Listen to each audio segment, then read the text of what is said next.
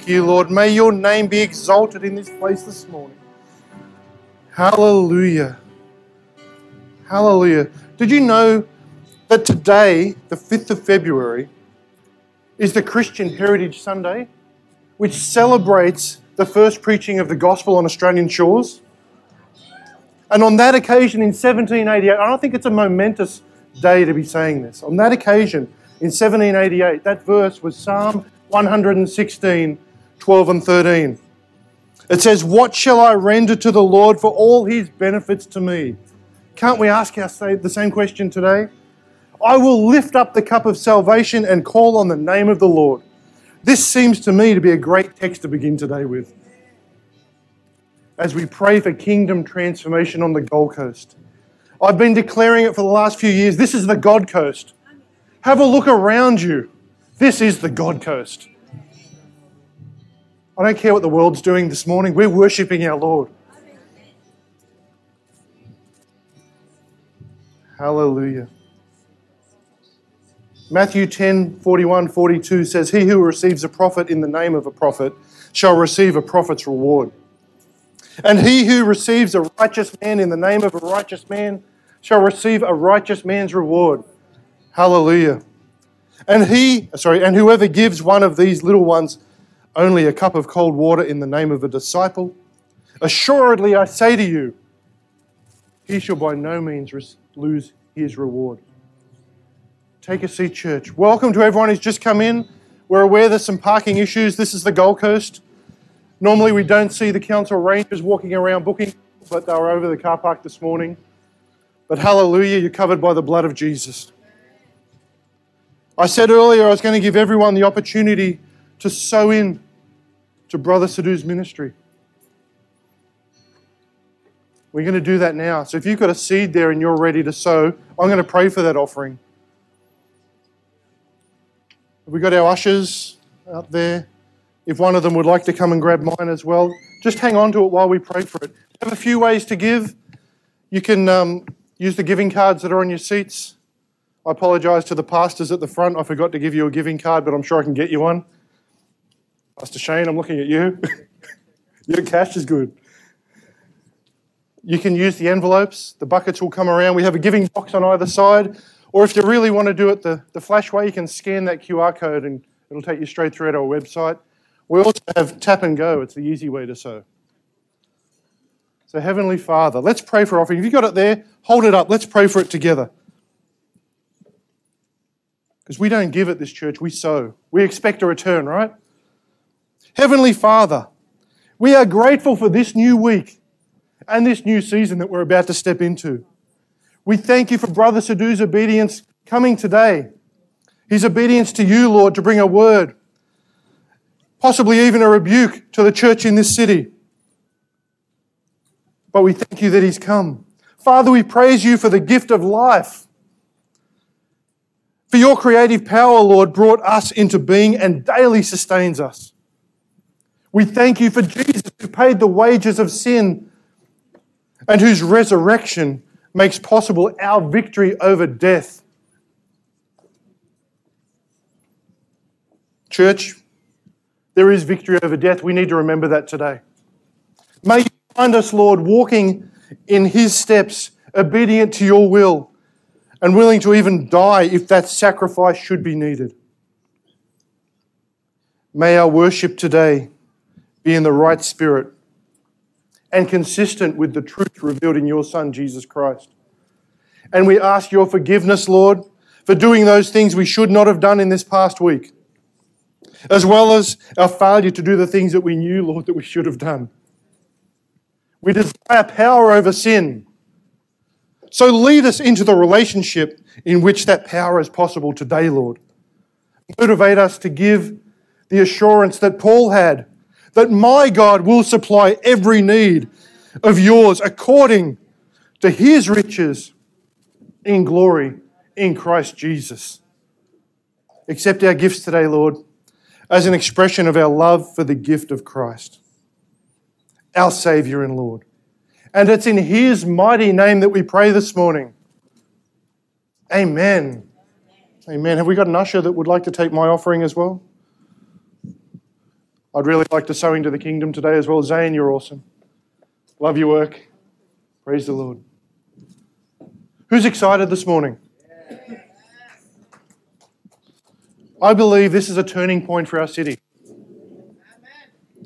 Who's been praying that the city and the nation would start listening to the true prophets?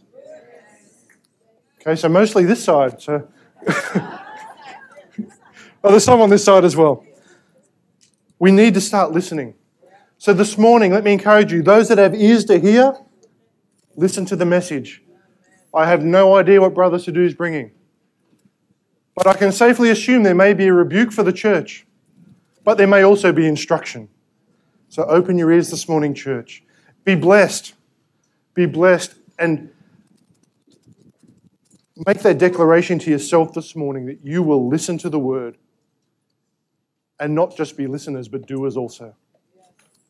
So, Brother Sadhu, would you like to bless us? Welcome.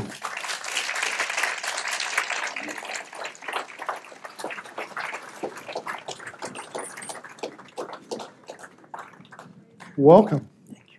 Should I also ask you, how was your dinner last night? No dinner. No dinner. How much time do I have? As much as you like. Okay. Thank you. Welcome. Good morning, everybody.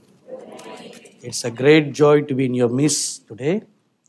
And I want to thank our dear Pastor Gary for his kind invitation to me to come and be with your midst this morning. I hope you all are great in the house of the Lord. Are you?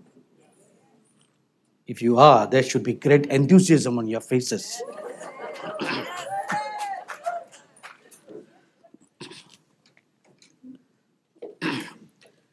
I was just pondering in my mind while during the worship that I first came to the Queensland, state of Queensland, exactly 40 years ago this year.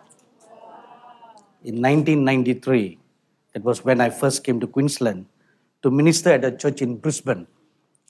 And my next visit was in the year 2019 for the funeral of my very good friend, a great prophet that arose in Australia. I'm sure you know Neville Johnson. And you are so blessed, all those of you living in Queensland, that his body is buried here, a prophet's body buried in the state of Queensland. One of the great prophets, who not only, a prophet is not someone who just only prophesizes or ministers to a people, but a prophet, or rather a seer. See, there are two classes, a seer and a prophet. A prophet usually just prophesizes to people or prophesizes the word of the Lord, a word of edification, word of comfort, word of exhortation to the church as well, to the people. But a seer is of a different class. The very word seer means they see. A prophet also sees, but not always sees. They may prophesy by inspiration, or a word of the Lord may come to their mind and they prophesy. But a seer always sees, and they flow in abundance of revelations. And to them, everything comes in a vision, or they are taken up to heaven where they talk with the Lord. They participate in the counsel of God. So Neville Johnson is one such seer. So how blessed you are to have such a great seer in your midst. And as it always goes, prophets are never recognized. Right? Never recognized. Because they hardly bring words of blessings. So I was very surprised when our pastor introduced me saying, he may bring a word of correction.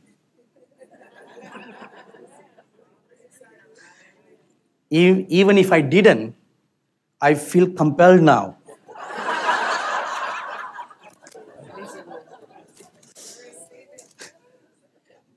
So I have to somehow satisfy him, you know. So when he said that, I felt that my reputation had preceded me, just like James Bond. The famous saying in his movies is, his reputation always precedes him. So anyway, so once again, I'm so blessed and very happy to be in your midst. Shall we arise for a word of prayer? Let's bow our head for a word of prayer. Our gracious and loving Heavenly Father, we come before your holy presence in the name of our dear Lord Jesus Christ this morning. Thank you, Holy Father, for gathering all your dear children from far and near, that we may come together in your holy name and to sit in your presence, to wait on you, to minister and to hear what you will say to the church. So now I ask you, Spirit of the living God, to open our hearts, open our ears, give us an understanding heart and a listening ear, that we may hear what the Spirit of God will speak to his people today. In the name of the Lord Jesus Christ we pray. Amen. Please be seated, everybody.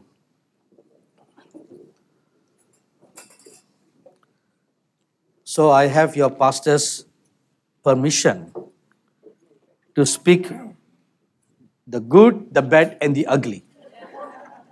Amen? All agree? Do I have your blessings and your permission? All right. Even if you don't, I will still say it. Right? All right. So, I've never met your pastor before. I just met him yesterday afternoon. And our Filipino pastor, he invited me. So I was of the impression I was going to a small church of 20 people. So when I walked in here, when I saw this crowd, I thought to myself, if I had come 5 minutes later, I would not have got a sitting space. Anyway, so thank you, Pastor. Selamat po. So I was praying last night, what would God speak to this church or to this nation?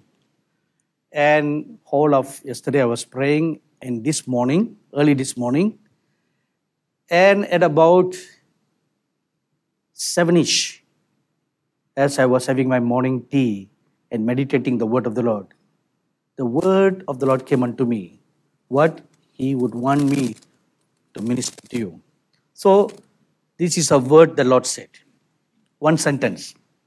Tell them to go on to perfection. This was a one sentence. Tell them to go on to perfection. And when I heard that sentence, I knew it is a phrase from the book of Hebrews. So please turn with me now to Hebrews chapter 5. In Hebrews chapter 5, you'll find the Apostle Paul expounding on a peculiar character called Melchizedek. We first hear about him in the book of Genesis, where the patriarch Abraham meets him. And after that, you don't hear about him anymore. And the next time you hear about him is in the book of Psalms, where the word Melchizedek is mentioned again. And only in one passage about Melchizedek. Then the third time that you hear about the word Melchizedek being mentioned is here in the book of Hebrews. In chapter 5, you read about him, and then in chapter 7. In chapter 5, when the Apostle Paul introduces him, describes about his ministry, tells us who he is, and then he says something. But this is a deep subject, and you are not ready to receive it.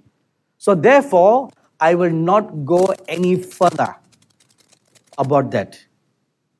So that's a great loss, isn't it? And we also read in the Gospels where the Lord Jesus says the same thing.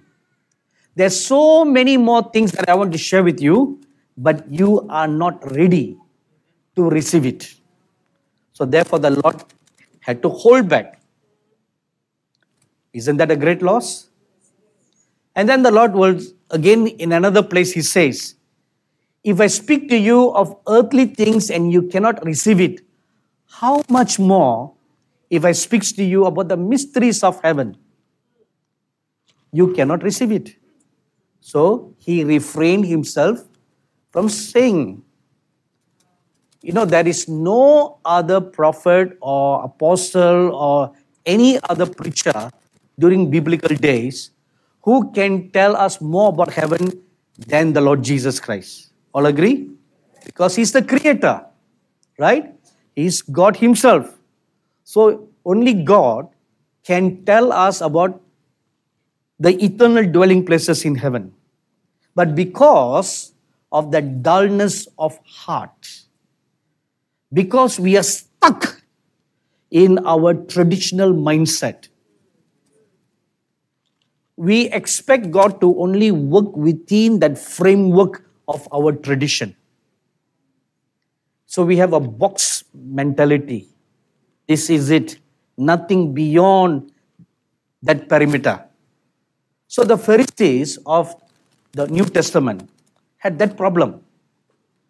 Now they had the Torah, right? The Torah is all the books of the Old Testament, the law and the prophets.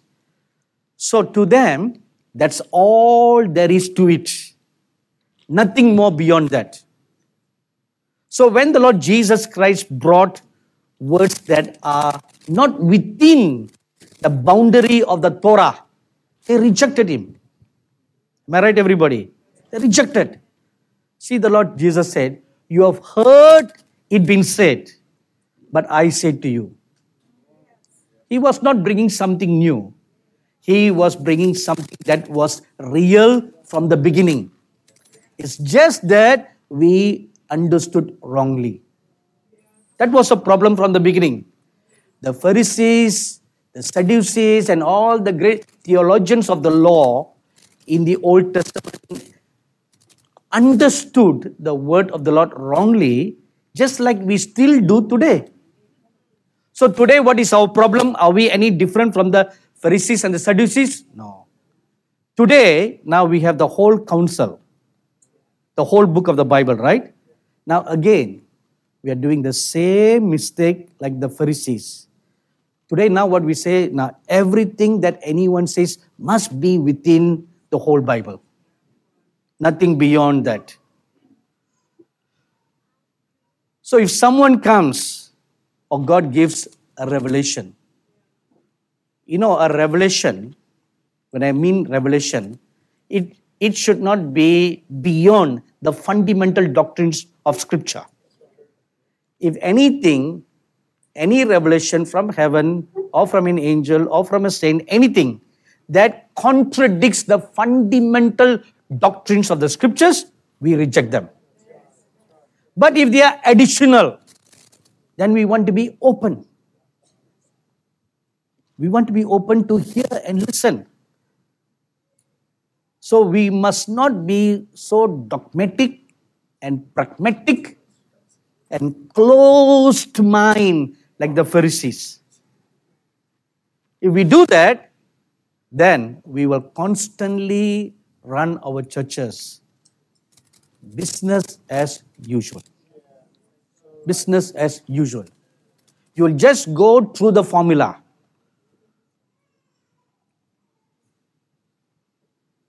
Let me give you one very good example that happened at a church that I participated in maybe last year or the year before. So there was this black church that invited me. A very good, the pastor is an excellent man. Excellent man. The church was as excellent as you all are. And so tradition, now this, listen, tradition, church tradition. We have 30 minutes of worship or 45 minutes of worship or rarely go on beyond as the Holy Spirit wants. So this is tradition number one. Tradition number two, offering. First offering for the local church. Second offering, if the pastor has a big heart. for the guest speaker. But in this church, I was surprised this tradition has been broken. Instead of taking an offering for your own self first, Pastor Gary did something unusual.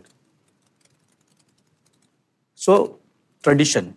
Then comes the next tradition, number 3, announcements in the church. Right? Tradition number 4, the message. Limited to 1 hour.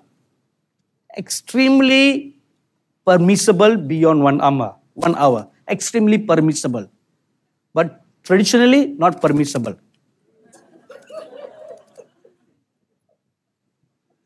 It's always my habit to ask the local pastor how much time I should preach.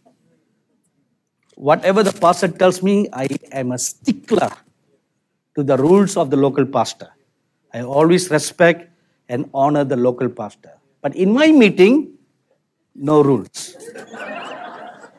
In my meeting, meaning not where I'm preaching in another church now, when I'm hosting my own conference, then there are no bars. But in a local church, we want to obey local rules. So there was once a church invited me, a very traditional Anglican church. The pastor told me I should only preach for 15 minutes.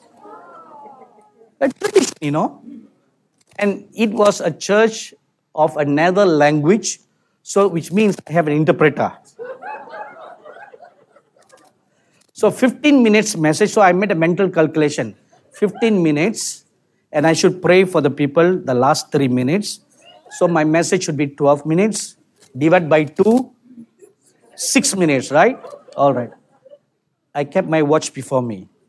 I always do it, even today. So every now and then my eyes will look at the watch. I don't want to disobey the pastor. Exactly on the 12th minute, I looked at the congregation. Of course, it was just midway, or not even midway. 1/5 way through my message.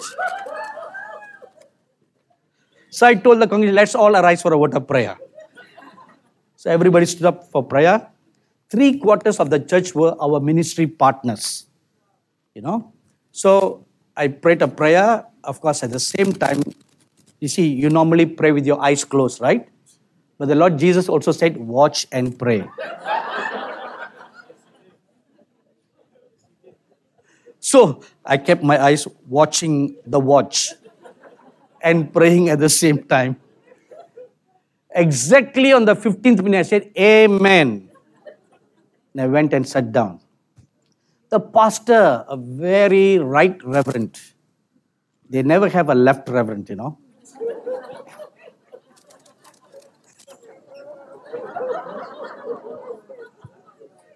Have you ever wondered why? It's always right, never left.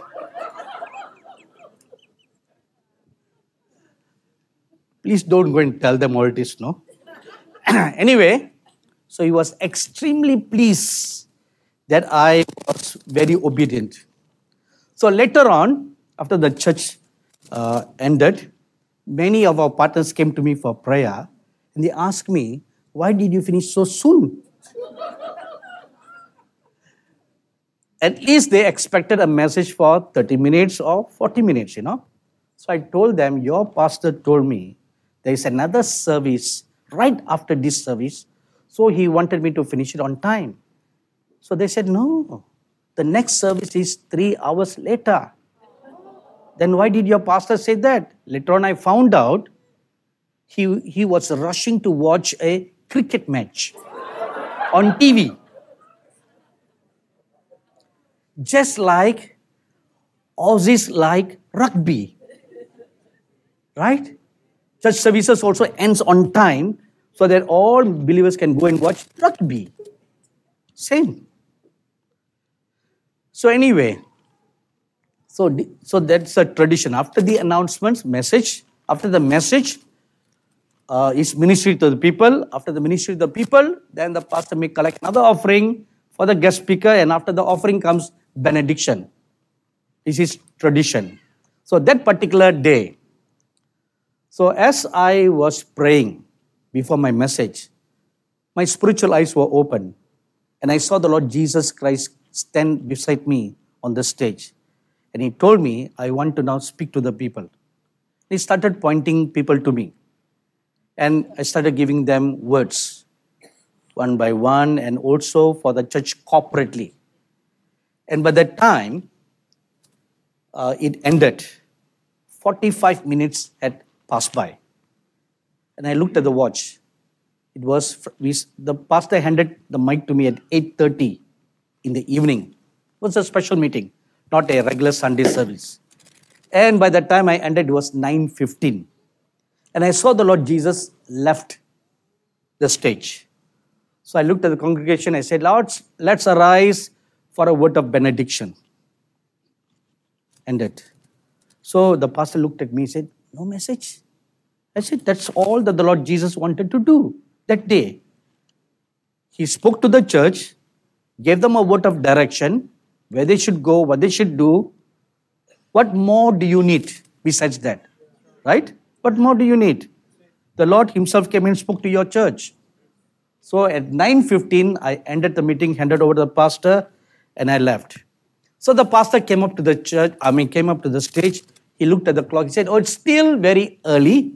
We were supposed to end at 9:30. Let's all arise and continue singing again. Till 9:30. Anyway, it doesn't bother me, because there's still a local church. I was just a guest speaker. But when I went back to my hotel room, the Lord spoke to me. What happened in the church that night? They were doing business as usual. Even though I had left, they still continued doing things because business as usual. You want to do business as usual? And in the business as usual, God has no place. He has no place because you want to do things your way. And I hope this church is not like that. Am I right? Okay. Tell them to go on to perfection. So we read here in chapter 5 of Hebrews, verses 12 onwards.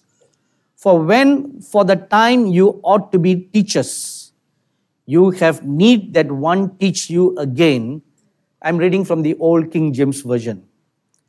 For the time you ought to be teachers, you have need that one teach you again the first principles of the oracles of God, and are become such as have need of milk and not of solid food. For everyone that uses milk is unskillful in the word of righteousness, for he is a baby. But solid food belongs to them that are full of age, even those who, by reason of use, have their senses exercised to discern both good and evil. Therefore, leaving the principles of the doctrine of Christ, let us go on to perfection.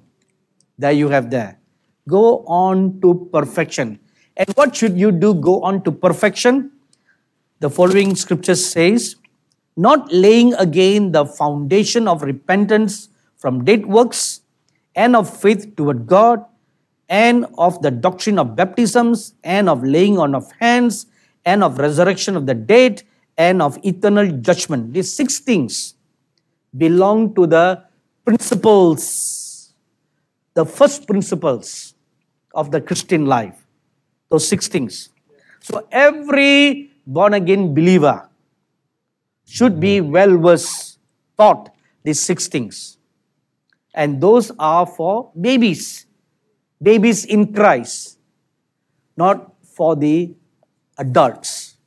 So what is for the adults?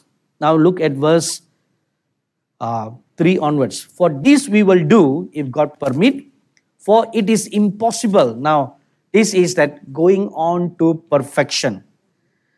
For it is impossible for those who are once enlightened, number 1, and have tasted the heavenly gift, number 2, tasting the heavenly gift, and were made partakers of the Holy Spirit. That's number 3, partaking of the Holy Spirit.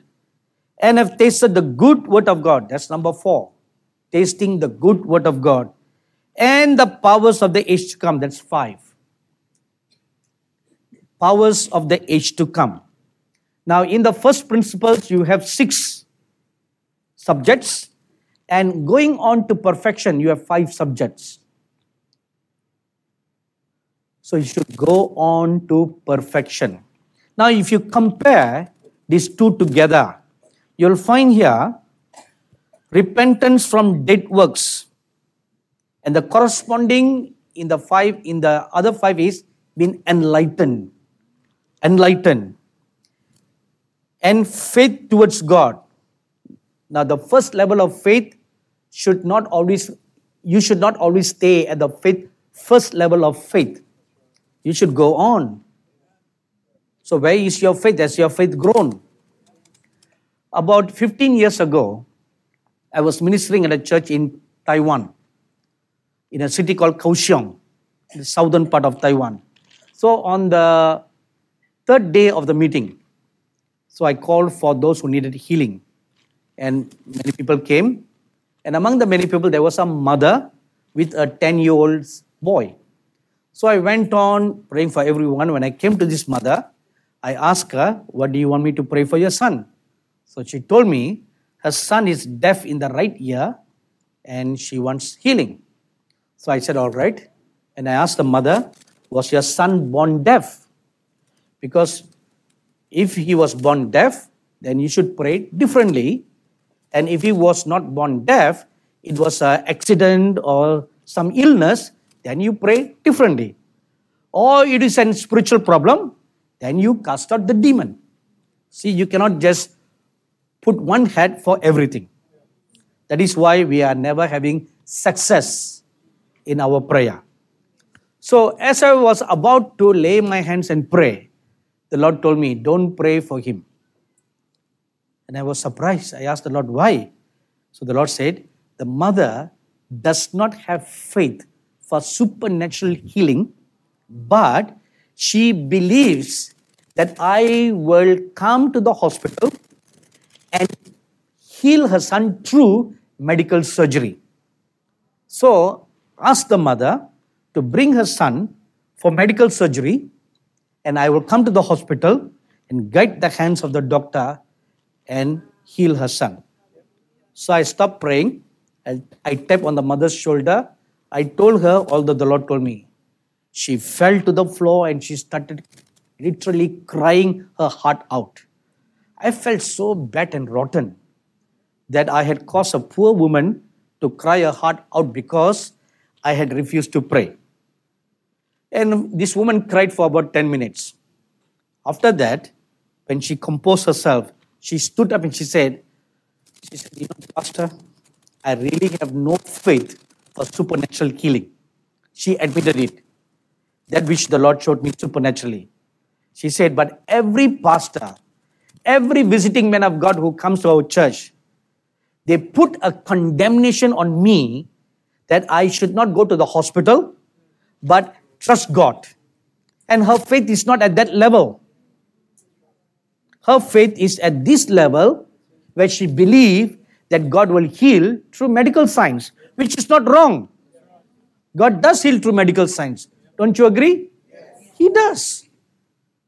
So when I gave her the word, she felt so relieved that the weight of condemnation lifted up from her. Then later on, I heard from a church pastor. She went for surgery and the son's hearing was restored to normal. So this incident created a curiosity in me about this whole incident, So I was very curious. So I went and fasted for several days, asking the Lord. See, I built up my theology like that. Such things you cannot read from any books. You cannot learn from any theological schools. So I fasted and prayed. I asked the Lord, please teach me, what's the difference? Why did you insert it like this? Then the Lord began to teach me about the different levels of faith. Small faith, little faith, no faith, great faith. You find all these 4 in the Bible. Right? Then he said, so in her particular case, she had no faith. No faith at all. But her faith was so low, she believed that I will come and heal her son through medical science. So this is how the Lord showed me.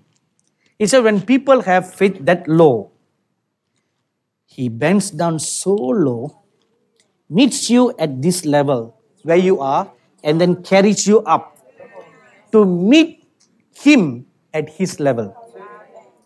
How good God is, isn't it? No condemnation. He meets you where you are and then gently carry you up step by step for your faith to grow to meet Him where you are. So your faith should grow. When you're first born again, for all your needs, you ask your pastor to pray for you or your church elders to pray for you. But 10 years down the road, 15 years down the road, you cannot always be asking your pastor to pray for you. You should learn to pray for yourselves. You should learn to trust God yourself. Then you have grown. If not, you are forever a baby. If for every small thing, even for the slightest headache, if you ask your pastor to pray for you, something is seriously wrong. Isn't it? Seriously wrong. Once we had a partner. This woman called me one day. This was in the early days when I was operating our ministry office from my mother's house. So my house, so we only had one telephone.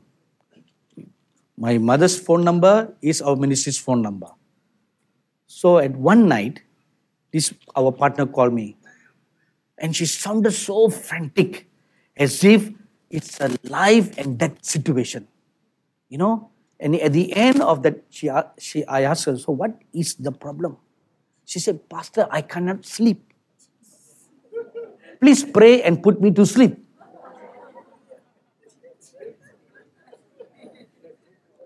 So I thought in my mind, no, am I going to pray or sing a lullaby?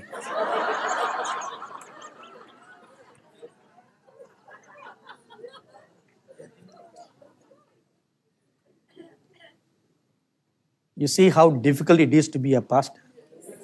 Poor pastor. Never easy to be a pastor. If being just an itinerant minister can be this tough, how much more the pastor? How much more? That's why I have great respect for pastors. And I always thank God I was not called a pastor. And I would have made a lousy pastor if I ever become one, you know. I would have sent everybody out of the church. So, number 2 is faith. So, your faith should be growing. Now, look at number 3. Doctrine of baptisms. It says there, baptisms in the plural, right? So, which means it's not limited to water baptism. Cannot be, right? If it is just limited to water baptism, it should be doctrine of baptism, full stop. But here it says baptisms with the plural. So, it includes water baptism plus baptism of the Holy Spirit, which is part of the first doctrine. So baptism of the Holy Spirit is not something so great that it is elusive to all believers. It is part and parcel of the Christian life. But here you read the heavenly gift or partakers of the Holy Spirit. So it cannot be the baptism of the Holy Spirit because that is part of the first principle. You go on to another level of being baptized in the Holy Spirit. The baptism of fire. The baptism of fire. And be so full of the Holy Spirit.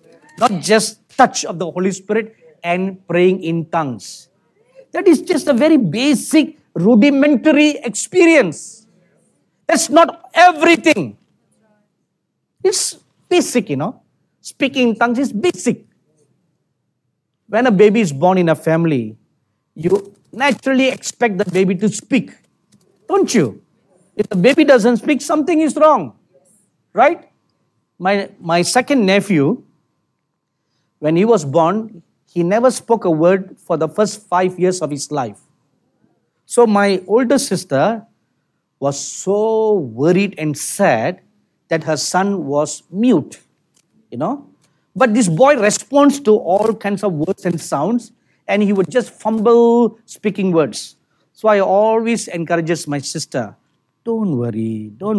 He will speak one day, And that one day came when he turned 5. And the moment he started speaking, he never stopped. Then the mother wished he never spoke. Then the mother started complaining, he's talking too much. See, this is our human heart. We never have enough, right? And we are never satisfied. So, just like a baby speaks, when you're born again, born of the Spirit, you must speak the heavenly language. That is speaking in unknown tongues. So, speaking in unknown tongues is the basic, not the extraordinary. It's not the perfection. So to go on to perfection with the Holy Spirit is to be led by the Holy Spirit. That you are so full and control of the Holy Spirit that wherever He leads you, you go without any reservation. In Luke chapter 4 verse 1 we read, the Holy Spirit led the Lord Jesus into the wilderness to be tempted of the devil. It's clearly written like that. Am I right, everybody? So, the temptations that the Lord Jesus faced were perfectly designed by God. Everybody agree? So then why do you pray, Lord, take me out of temptation? So, that the word temptation is not like tempting you to do something. It was a test. The Greek word says it's a test. Not like temptation that we understand today. So it was a test. Will you pass this test? So you're put in a situation where you will go through tests. And those situations were designed by the Holy Spirit Himself. So you are led, knowingly brought to the slaughterhouse to be slaughtered. A sheep knows, it's going to the slaughterhouse to be slaughtered. It knows fully well, yet it does not resist. Do you resist? This is a question you need to ask yourself. Am I resisting the work of the Holy Spirit in my life? You pray for perfection. You pray for the will of God to be done in your life. You pray to know God fully. You pray for a fresh encounter with God. When you want to do all that, then when God designs a program so that you can enter into what you ask for, but that program is not according to how you want, and you begin to fight it. You begin to rebel against it. And then you say, this is not of God. Worse, that's worse, no? You begin to resist. Oh, this is the work of the devil. It's the devil is putting me through all this. And you begin to do all kinds of spiritual warfare, mumbo jumbo things.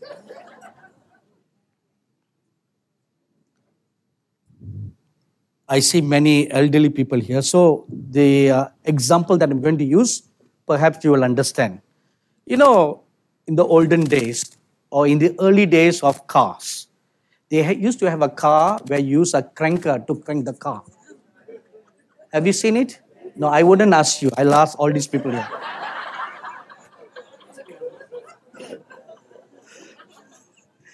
Am I right? Have you seen those cars? Okay. You crank it up, and then the engine starts running. To you, I will say, you push the button. How is it this church is strangely divided? the young over there and the old. Is this done by purpose? So anyway, see the cranking? You do that in your spiritual life today. Before you minister, you crank up in praying in tongues. The minister or the pastor jumps up and down praying in tongues. See what they are doing? They are warming up. Don't you do that?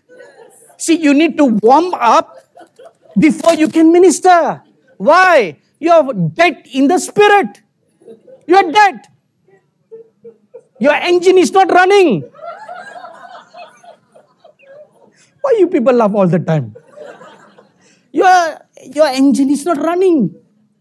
You are not full of the Spirit. That's the problem. You are not full of the Spirit. You are far away from God.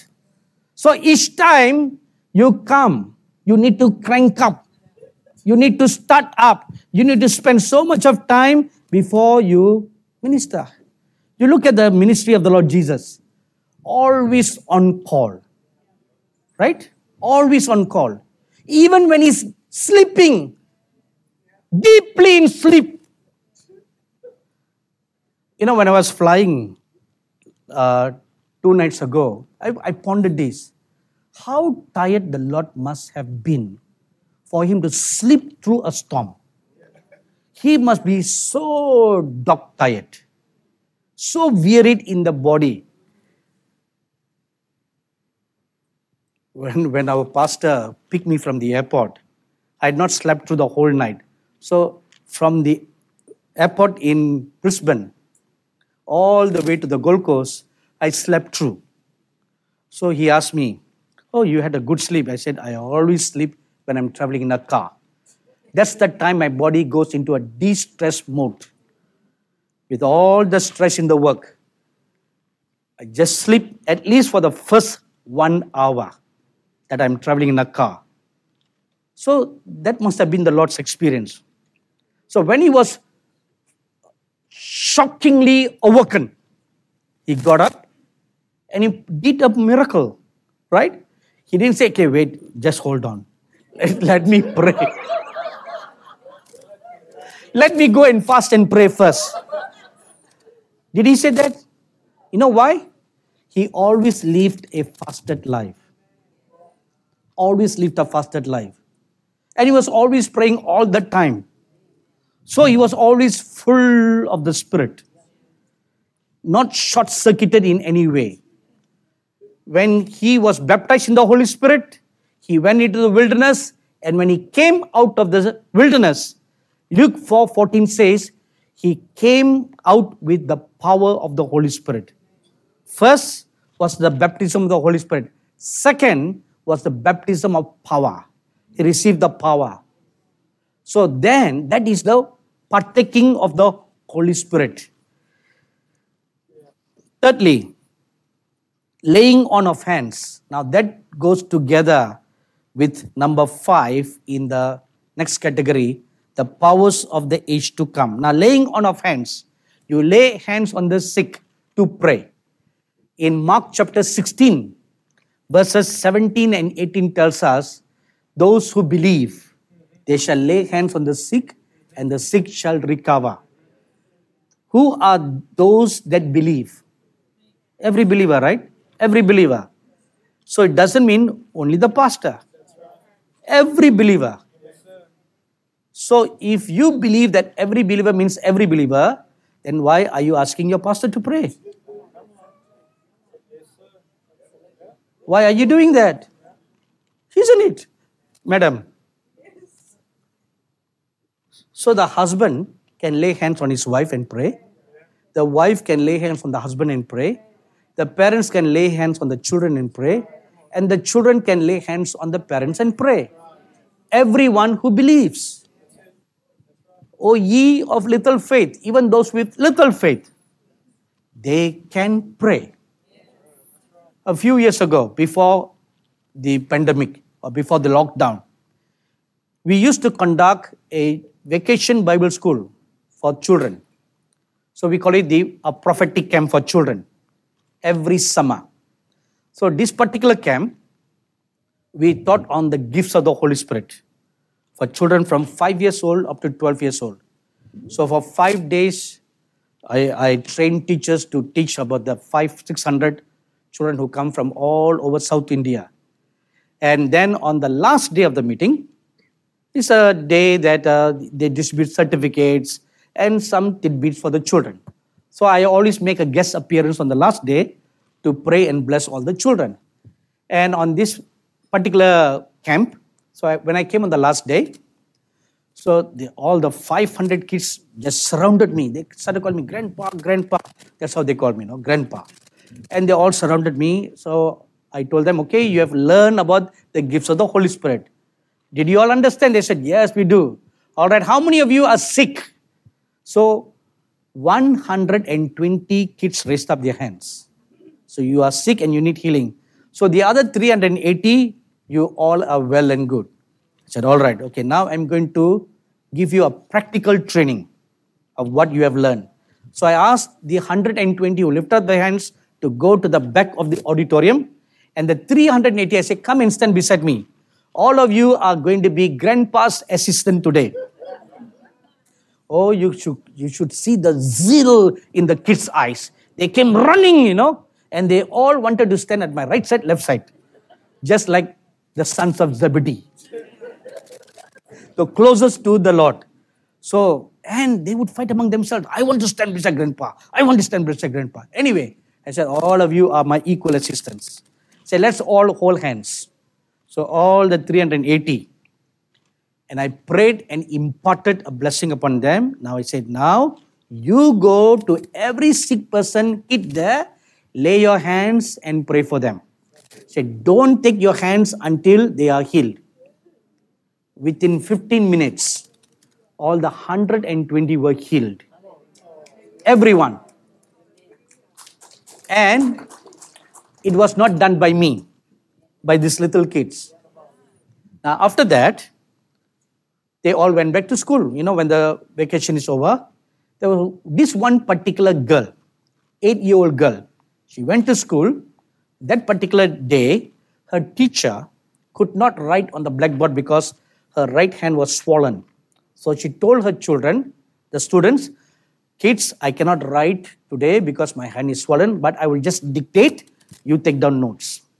So this girl who came to our camp meeting, she went up to the teacher. She said, teacher, can I pray for you? The teacher was a Hindu, not a Christian, So the teacher, even Hindus or Muslims, they always welcome prayers.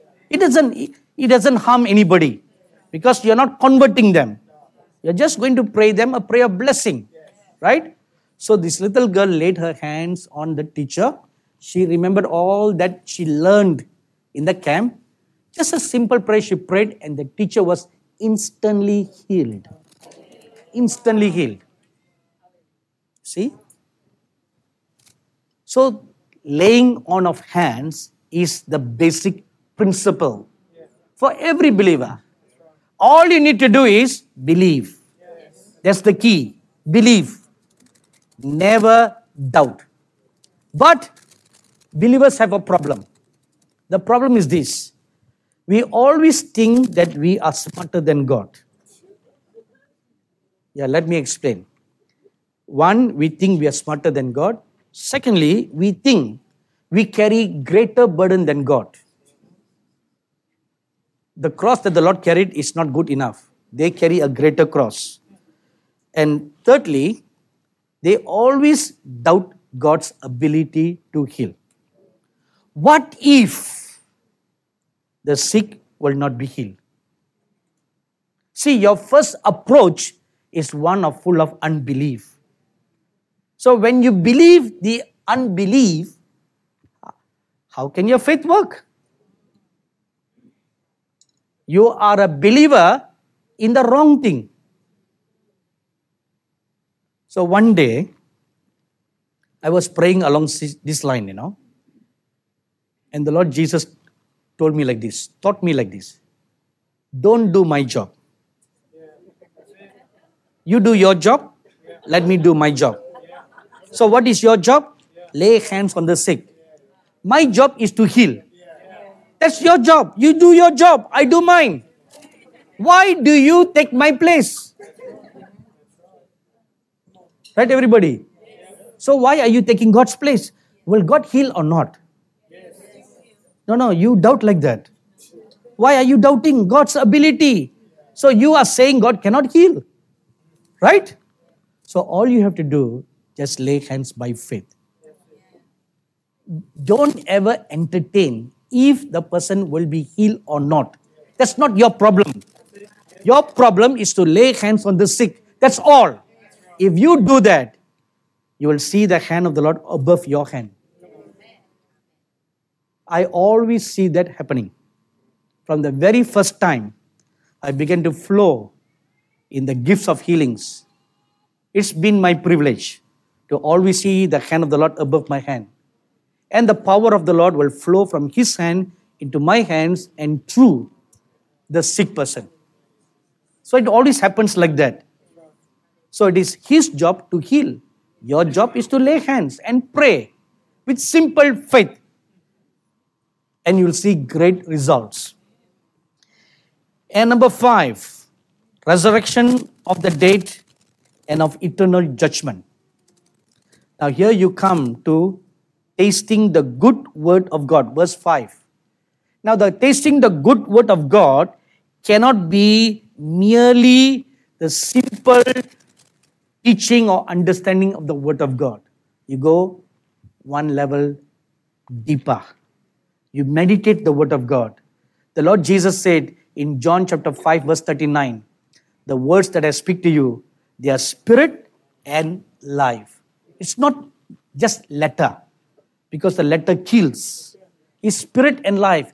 It is spirit and life. It means you should not just stop at the surface level of reading the scriptures. You should meditate them. When you meditate them, then the Holy Spirit will take the inner meanings of the word. What did the Lord really meant? What He said. We need to understand that, right? For example, blessed are the poor in spirit. Now, what does it mean to be poor in the spirit? In the olden days, they understood to be poor in the spirit means you walk about like a vagabond. You don't own anything. You don't have any earthly properties. This is the model of the Catholic Church, where the nuns, the monks, they don't have anything because they are poor in the spirit. Is that what it really means? So what does poor in the spirit really means? You know, the amazing thing is this. When the Lord Jesus spoke the Beatitudes, He merely made a statement and did not elaborate it. He just made a statement. So it is for you and me to now dig deeper. What does it really mean to be poor in the spirit? So it is not something poor physically. It is poor in the spirit. So in the spirit does not mean your spirit. Now again, that is another wrong understanding. Not your spirit being poor, in the spirit. So what does it really mean in the spirit? So when you meditate them, then you begin to taste the good word of God. Going on to perfection. So what is the will of God for this church?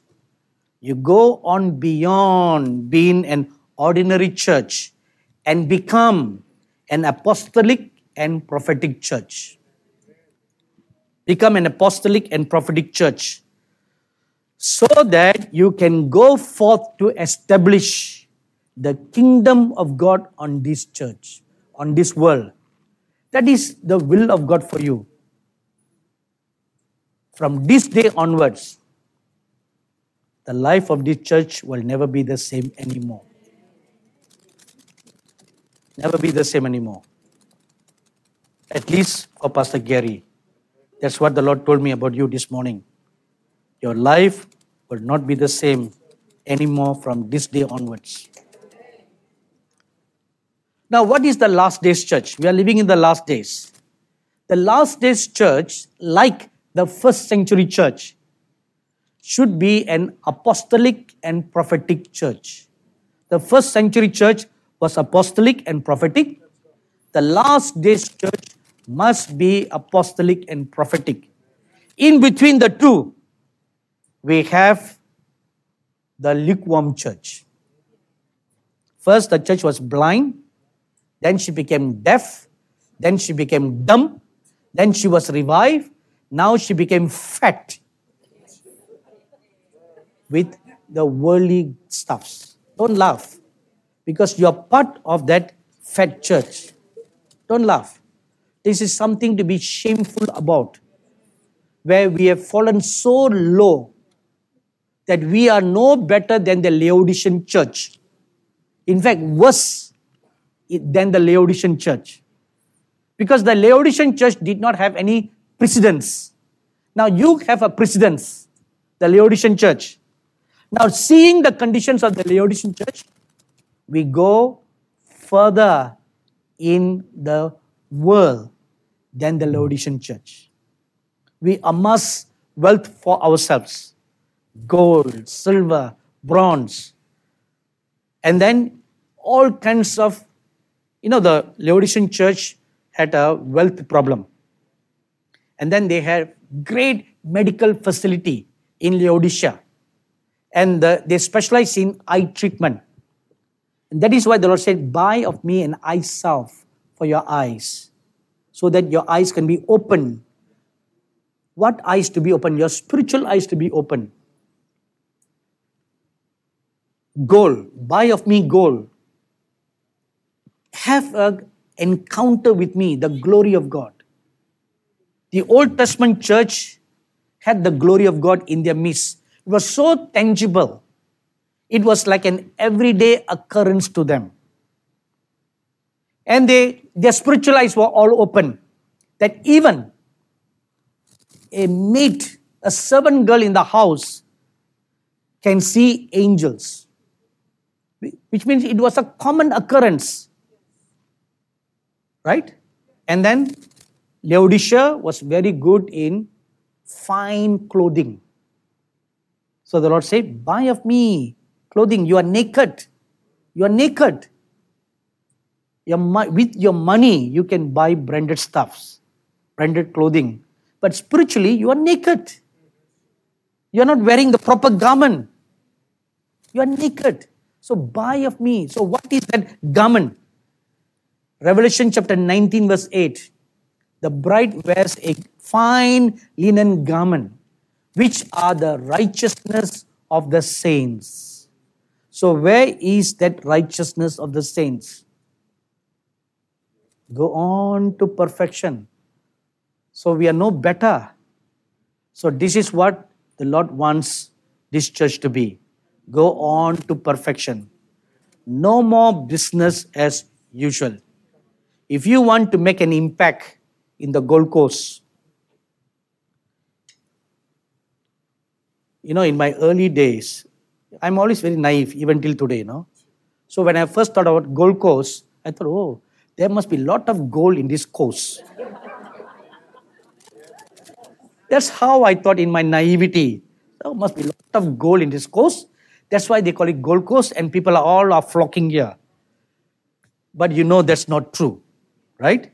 So what is the real goal? The glory of God. The goal in the Bible always signifies the glory of God. So God raised you up. God called you as a church, not just to be a church, but to be a prophetic church, an apostolic and prophetic church, where the glory of God is always present. Always present. Not once or twice. Where the glory of God comes to abide. It's different, to have a visitation and a habitation. A visitation is just once a lifetime or once upon a time experience. You just feel goosebumps. But a habitation is the glory comes to abide. I'll show you this scripturally. In Exodus chapter 19, the whole Israelites, 3 million of them, they had a visitation of God's glory. The glory of God came down on Mount Sinai. They all saw with their naked eyes, and they all heard the voice of God speaking to them with their naked ears, the glory of God. But then, after that, they all said, everyone. So 3 million minus 1. So it's 2,999,999. Said, we don't want to hear the voice of God because it's too awesome. So they say, Moses, you go and talk to God. Now listen, they said, we are contented to hear second hand. We are contented to hear second hand. You do all the praying, you do all the fasting, and you come and talk to us. We will not fast, we will not pray because we are too busy. Don't you say that today? You say the same thing today. So what happened? God said, all right, you have said well. Why? Because you have said well, because that's what is in your heart. That's what's in your heart. Why the prophet Moses was called alongside to meet with God? He was willing to empty himself of everything. You will read in Exodus chapter 4 that when he started from Midian to go back to Egypt, his wife and 2 sons came along with him. And then in Exodus chapter 18, you read, the father-in-law or the father of Zipporah brought Zipporah, Moses' wife, and his 2 sons to meet with the prophet Moses at Mount Sinai. And the scripture says, the father Reuel brought Moses' wife, whom he had sent back. So, which means from chapter 4 to chapter 18, during this period, the prophet Moses had sent back his wife and his 2 sons back to the father's house. Why? So that he can be sold out. But that was a requirement that God put on him. Now, this requirement is not put on every married man or every married minister, but he had a peculiar calling. And he was willing to pay the price. High the calling, high the price. If you want high the calling and you don't want to pay high the price, how can you get the high the calling? It doesn't work. I've had a lot of people come and ask me, lay your hands on me and transfer all your anointing upon me. It doesn't work like that, you know. Sadly, it doesn't work like that. It doesn't work. Price. High the calling, high the glory, you will see, high the price you have to pay. And the prophet Moses was willing to even put his family on the altar. It's something dear to him, right? His 2 sons grew up not seeing the father's face. And they paid a price. They joyfully paid the price. And for that, the Lord promised the prophet Moses an inheritance for his sons, which traditionally they should not get because they are Levites. Levites have no inheritance in the promised land. But God specifically told Joshua, you must set aside 2 portions for Moses' sons. See, that's how God rewards a faithful married man of God. His family is remembered by God. God doesn't forsake you because you are willing to pay the price. Your wife will be remembered. Your children will be remembered because of the sacrifice you are willing to pay, putting them aside. And credit should also be given to Zipporah, who never complained. I never get to know your name yesterday. Amanda, okay. Credit should be given to Zipporah, who never complained and raised up her 2 sons in the fear of God. And taught the 2 boys the true God Jehovah, not the Median gods. She prepared her 2 sons And the two boys never rebelled against the father like pastors' kids do today. Never. It is because of the mother. I'm sure you have heard of the late man of God called Kenneth Hagin.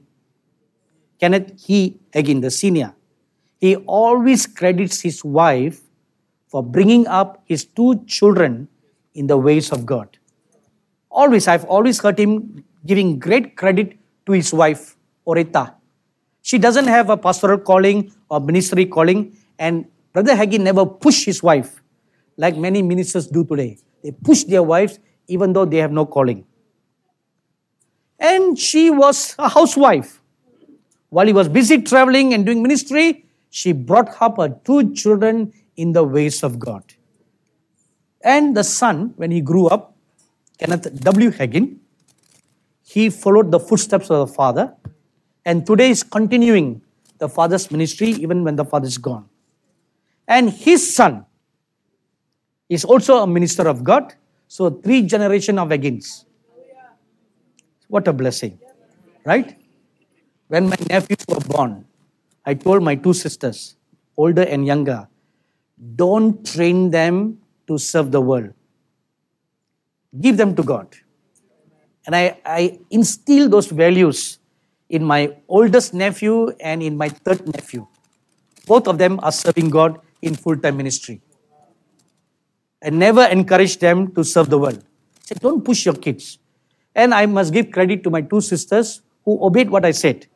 So they never push their kids towards securing A's in all the education, like the mad rush world today is.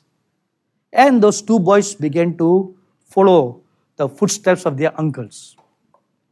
And they are serving God in full-time ministry. Business no more as usual. So the church should be an apostolic and prophetic church.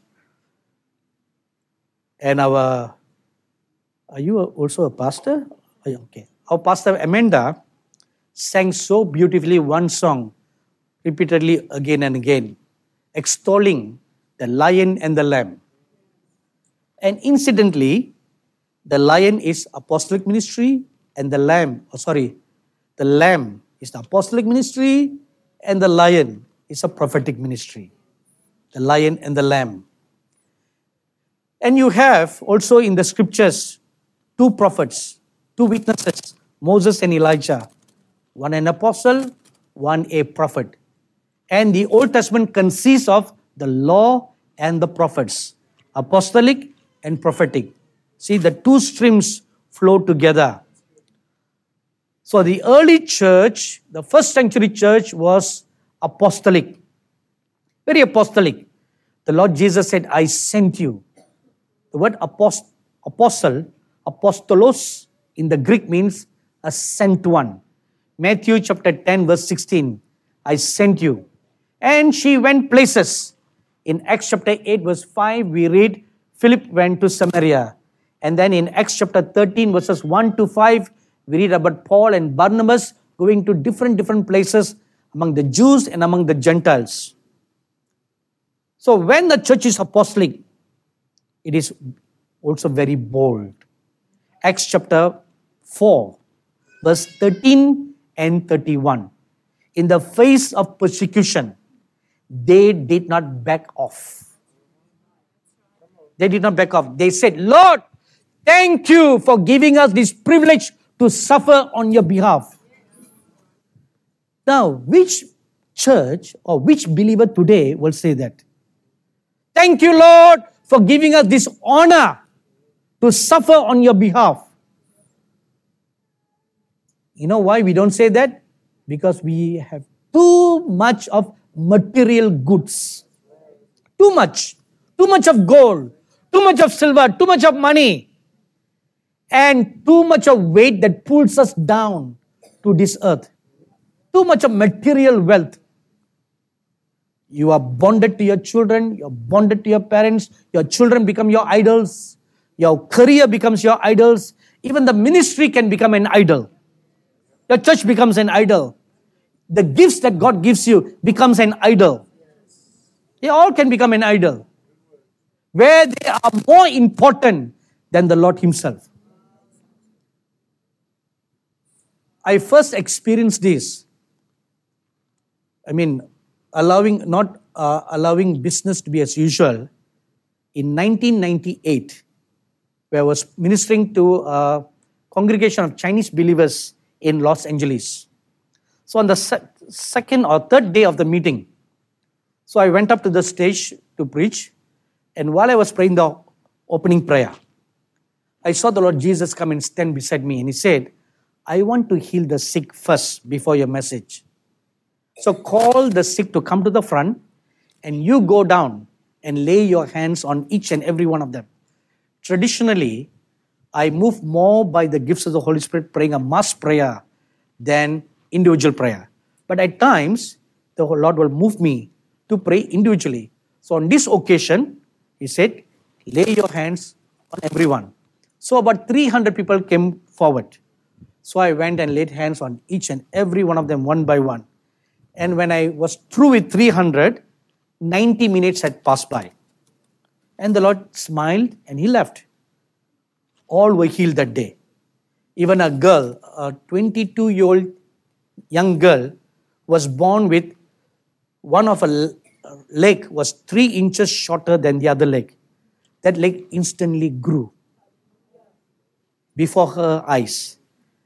And so I went up to the stage. I told everybody, let's stand up for a word of the Lord. And I prayed a prayer of benediction and I ended the meeting. So the pastor looked at me and said, where's the word? I said, the word came, the word was sent to heal the people, and the word left.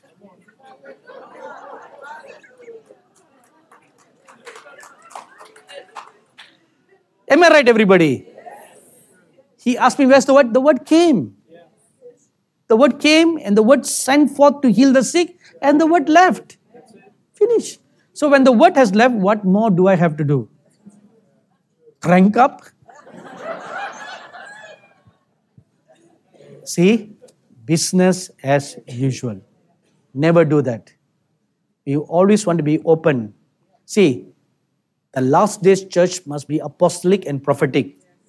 Open to what the Holy Spirit wants to do, not what you want to do. It's good to have program, structured program, good, because we want to stay structured. But at the same time, that program should also go into the dustbin for the move of the Holy Spirit. Amen? And the second time I witnessed this was in Brazil, the year 2001. So I was in this city called, you would be surprised to hear the name of the city. It's called Holy Spirit. The city itself is called Holy Spirit. Espírito Santos. Brazilians have nice, colorful names, you know. That's why I always support Brazil in the World Cup. And sadly, they lost. Okay, never mind. Never mind about that. Australia too lost. See, it's okay. We'll wait another 4 years.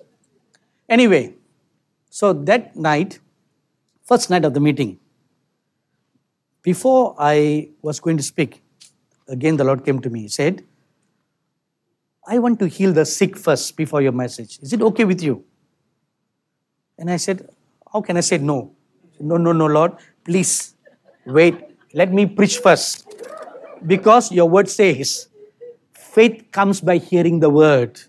So let me stir them up so that then you can lay your hands. Tradition. That would be business as usual. So I gave the altar call and about, 150 came forward for prayer. I laid my hands and prayed for them and the word left. That was the end of the meeting. I never preached beyond that because that's all that the Lord wants to do. So what is most important in an apostolic and prophetic church is the Lord present in your midst. That's the most important. That's why we are gathered here, right? You're gathered here to worship the Lord. Why worship the Lord if the Lord is not present? Then to whom are you singing? So first and foremost, present yourselves to God. Bring your heart into oneness first. You cannot have a divided heart in the congregation before you start your worship. In the worship, first all hearts must be united. Cast away all other thoughts from your heart. So that's why it's very important to come to church on time. If it's a 9:30 service, you be here before 9:30. Then the worship leader can prepare the people. Let's prepare our hearts. Let's cleanse our hearts, cleanse our minds, bring it all into oneness to offer unto God. When you are all one, then the Holy Spirit is there in your midst. Then He will begin to take you and lift you up to worship the living God. Then you'll be offering unto God a pure sacrifice that is acceptable. So for the scriptures to say acceptable, then it also means there are sacrifices that are not acceptable. Right?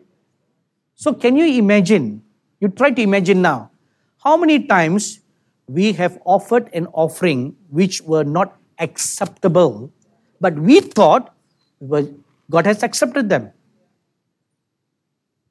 How many times? Worship is a sacrifice. Giving of money is a sacrifice. And the sacrifice must be acceptable. If your body is not clean, not cleansed of sin, you come to the church with a divided heart, a divided mind. The scripture says in Romans chapter 12, verse 1 and 2, that divided heart and mind is not an acceptable sacrifice. Because your heart and mind are divided. They must become one. Once I was meditating the scripture, wherever there are 2 or 3 gathered together in my name, there I will be in your midst. Everybody know this scripture? All right. You believe this scripture? So what are we traditionally taught? Where 2% or 3% are gathered together, the Lord is in our midst. Am I right? This is the traditional interpretation. But one day the Lord gave me another different viewpoint of the scripture. 2, your heart and your soul. The third person is the Holy Spirit. First, your heart and your soul must become one. They are not divided. Then you become one with the Holy Spirit. When you become one with the Holy Spirit, your spiritual eyes will be open to see the Lord Jesus in your midst. You don't just believe by faith, which is not wrong, which is the basic, but you go on perfection, one step higher, where your spiritual eyes will be open. Not only 1%, 2% in the congregation, every person's eyes open. You will see the Lord Himself. And when you reach that level, the Lord Himself will teach you. That's why the scripture says, and all my children they shall be taught by me. The Lord Himself will begin to teach you. How wonderful. Right? And your pastor will be so full of the Spirit that the Lord will speak through him, teach you through him. That is the apostolic and prophetic church. And the apostolic and prophetic first century church was also evangelistic. It was very evangelistic, and there was salvation of souls because they were evangelistic. Acts chapter 3 verse 41, chapter 4 verse 4, chapter 8 verse 5 to 6. They give greater importance to evangelism, which is another missing thing in today's church. We don't care about salvation of souls. What we care is for the maintenance of the soul. 2 things, The church today has become a social club. You come together because you want to meet your friends. You don't come to church to meet with God. You come to socialize. Am I right? You come to church to network. Network of like-minded business people. Networking. So it's no more coming to meet with God. So therefore, why hunger after lost souls? You don't need to just do maintenance. Maintain the 100%. The tithes and offerings enough to pay the pastor. Take care of the pastor, take care of his family, give him a good parsonage, give him a brand new car, big house. So the pastor looks at the church, okay, the church is taking good care of me, let me just maintain the 100 people. Why grow it? Why grow? You are comfortable. You are comfortable. How sad. How sad.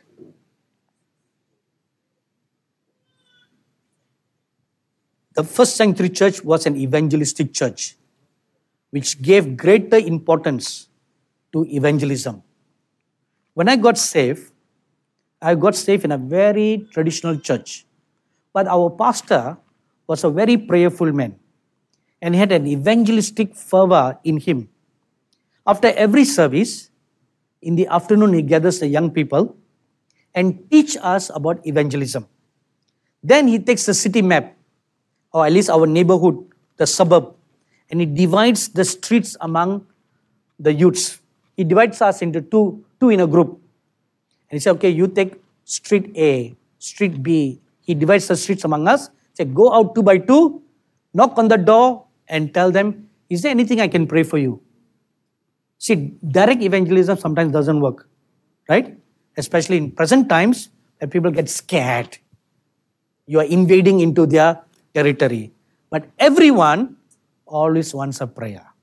Everyone, irrespective of what religion they belong to. See, when you pray, they are healed. Or God reveals to you supernaturally about their situation. And they will ask you, how do you know? How do you know? Right?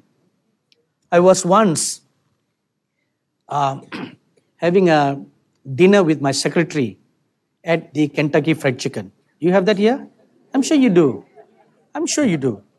KFC, right? Good old finger licking good. So I met my secretary, we were going through work and all that. And I noticed an Indian woman belonging to the different race. I'm from the southern part. She looked at me, her features looked to me like from the northern part of India. She entered into the restaurant and she came and sat across our table. And so to bring out a point, I took out my Bible to share something with my secretary. At that moment, this woman came to my table and she asked me a question. Are you having a Bible study? Can I join you? I have many questions to ask you. I told her, we are not having a Bible study, but once we are through, you can come over and I can answer whatever questions you have. So when we are through discussing and eating, you don't want to miss the lingua ficking. So I invited her over. Said, please come. So she introduced herself to me. She's from the northern part of India, and she took out 3 books from her handbag. She said, I'm northern part of India, I belong to this particular religion, but I'm reading the book on Hinduism, the book on Islam, and the book on Buddhism. I am seeking for the truth. When I entered into the restaurant, when I saw you, I saw a glow of light all over you. And I knew that you are a holy man. So I came to ask you, can you show me the truth? I told her, woman, you have come to the right person. I said, sit down. I began to share my testimony, how from being a Hindu, I got saved. As I was speaking to her, the Holy Spirit opened my spiritual eyes and I saw about her life, her past and her present, till the time she saw me at the entrance. And her jaw dropped open. She repeatedly asked me, how do you know? How do you know? How do you know? You described my life as if you grew up with me. So I asked her a question. Have you seen me in your life before? She said, never. Do you think I've seen you? Never. How do you think I know you? That's the question I'm asking you. How do you know? I said, there is a God who knows you. And his name is Jesus. And after a few minutes of sharing the gospel with her, she accepted the Lord Jesus Christ in the KFC. Not in a church building. Out there, where the people are. So you can be anywhere and evangelize. Anywhere. All you have to do is say, Lord, make me a channel of blessing today. Make me a blessing today. So that I can bring one soul to your kingdom today. And when you make yourself available, then the Holy Spirit will bring someone across into your path. And then when you start ministering, then the gifts of the Holy Spirit will begin to manifest. And you'll bring them into the kingdom of God. That's what the Apostle Paul wrote. We preach the gospel not by the wisdom of men, but by the power of the Holy Spirit. Amen? It is the power of God that will save the lost, not mere wisdom. We already have too much of that. In fact, the world knows more than what we know. Don't they? But what they do not know is the living Christ. The living Christ. And the people outside, they want to see the living Christ in the church. But what they see is program. They have better programs than us. Once I was traveling in Europe, ministering among the Tibetan people. And in Europe, the Tibetan church is growing so fast. And the church numbers is dwindling. The fastest growing church in Europe, religion, is Buddhism. Europe is coming down. And I once asked a monk a question. I met this Buddhist monk in the northern part of Europe. I asked him, tell me, sir, how is it that a lot of these Westerners are coming to your monastery? He said, they come here to experience. Experience. So that's what he used, experience. So I asked him, what do you mean experience? They said, when you start meditating, their eyes are open. They see lights and they see colors and they feel the presence of the gods. I said, oh, okay, thank you, sir. I left. These very people who went to the Buddhist temple are the very people who are Christians. Because the church is empty, dry and dead. They don't find the living God. So they go to a Buddhist temple where they experience the living thing, the living presence. That which is supposed to be found in the church, the living presence of God, the glory of God, has departed. Instead, we go through the motion of liturgy. You start your service at 10, finish at 11. One service, 20-minute message, where a pastor even go through reading what he has written. Am I right? So why shouldn't people leave the church? You answer me. Why? When the church is dead. But this church should not be like that. God is calling you to be an apostolic and prophetic church. And there was the early church, it was a teaching church. Now today we have a lot of teaching, so we don't need to elaborate on that. The early church was a church planting church. It planted churches. It goes forth, plants a church here, goes forth to another place, plants another church. They were not confined to one geographical place. No. Believers grow, pastor bless them, say, go out.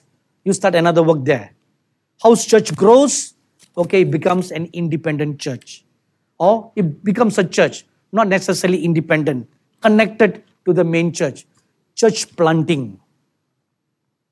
And there were signs and wonders in the early church. Lots of signs and wonders. Miracles, healings, always taking place in the church. Because people hear that God does miracle here. So they start coming. They bring the sick, the lame, the deaf, the dumb, the blind. Everyone start coming because they know in this refinery church, you're not only refined, but you're also healed. First, you need to be refined. I like your name. Refinery Church. I like the name. Never found anywhere else in the world with this name. I would have expected an empty church with such a name. I remember last year, I was preaching at a church in the US. This is a church where I frequently go, and that's like my home church in the US. So the Lord gave me a word for the church. The Lord is going to refine you. You will go through the fire, and when you come out of the fire, this is the glory that's going to happen in your church. So before that can come, you need to be refined. So after the service, one lady came up to me for prayer. She said, I was planning to move to this church because you spoke so highly about this church. But after hearing this word, I don't want to come to this church. Why? She don't want to go through the refining. I said, you are better off staying in your old church. This church doesn't need you. They need demonstrators of the power of God. They don't need spectators. 2 words. Remember these 2 words. Spectators, demonstrators, or participators. God doesn't want spectators. Enough of being a spectator. You must become a demonstrator. Amen. A demonstrator. So the church, early church, was a signs and wonders demonstrating church. And the church was also prophetic. First, it was apostolic. Secondly, it was prophetic. What do we mean prophetic? It sees supernaturally and works supernaturally. Both. Sees supernaturally, works supernaturally. In Acts chapter 2, verse 17 and 18, we read, they all spoke in unknown tongues. Amen? Wrong. The answer is wrong. They spoke in different languages of the world at that time as a tool of witness to the people of that time.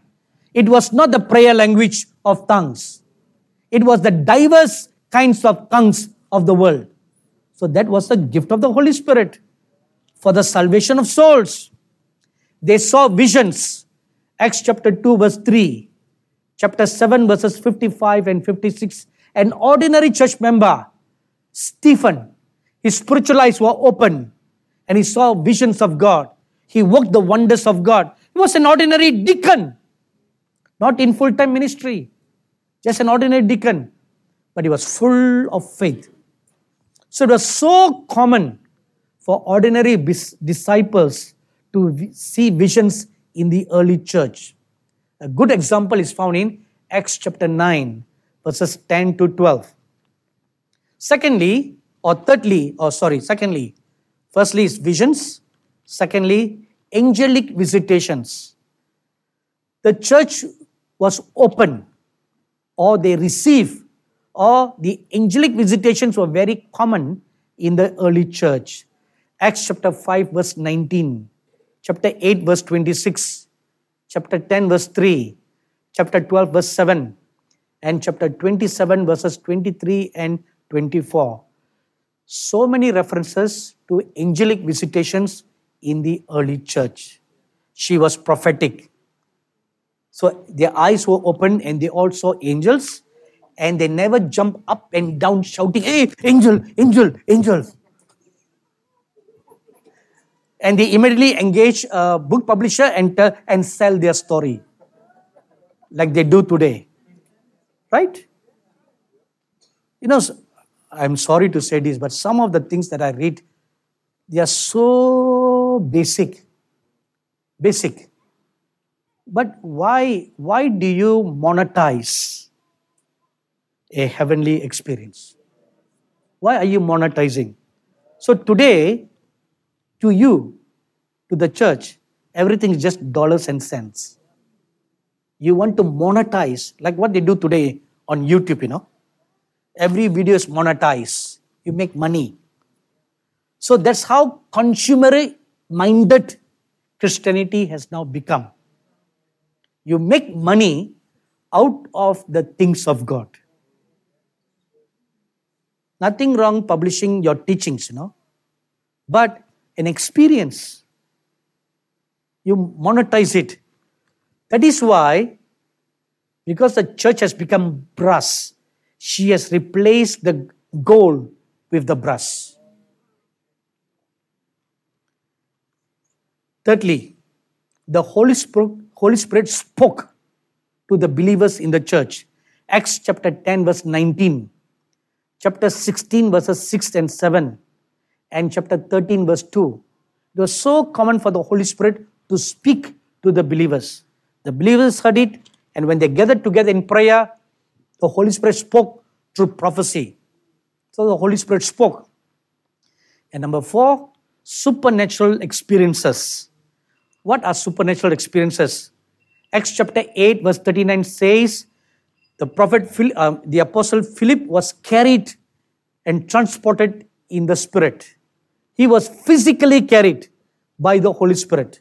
Secondly, experience of being in trance. Acts chapter 10 verse 9 to 11, chapter 22 verses 17 to 21. 2 apostles, Peter and Paul, had the experience of falling into a trance. Thirdly, supernatural deliverances. When Peter was in prison, he was supernaturally delivered by an angel. And fourthly, heavenly encounters.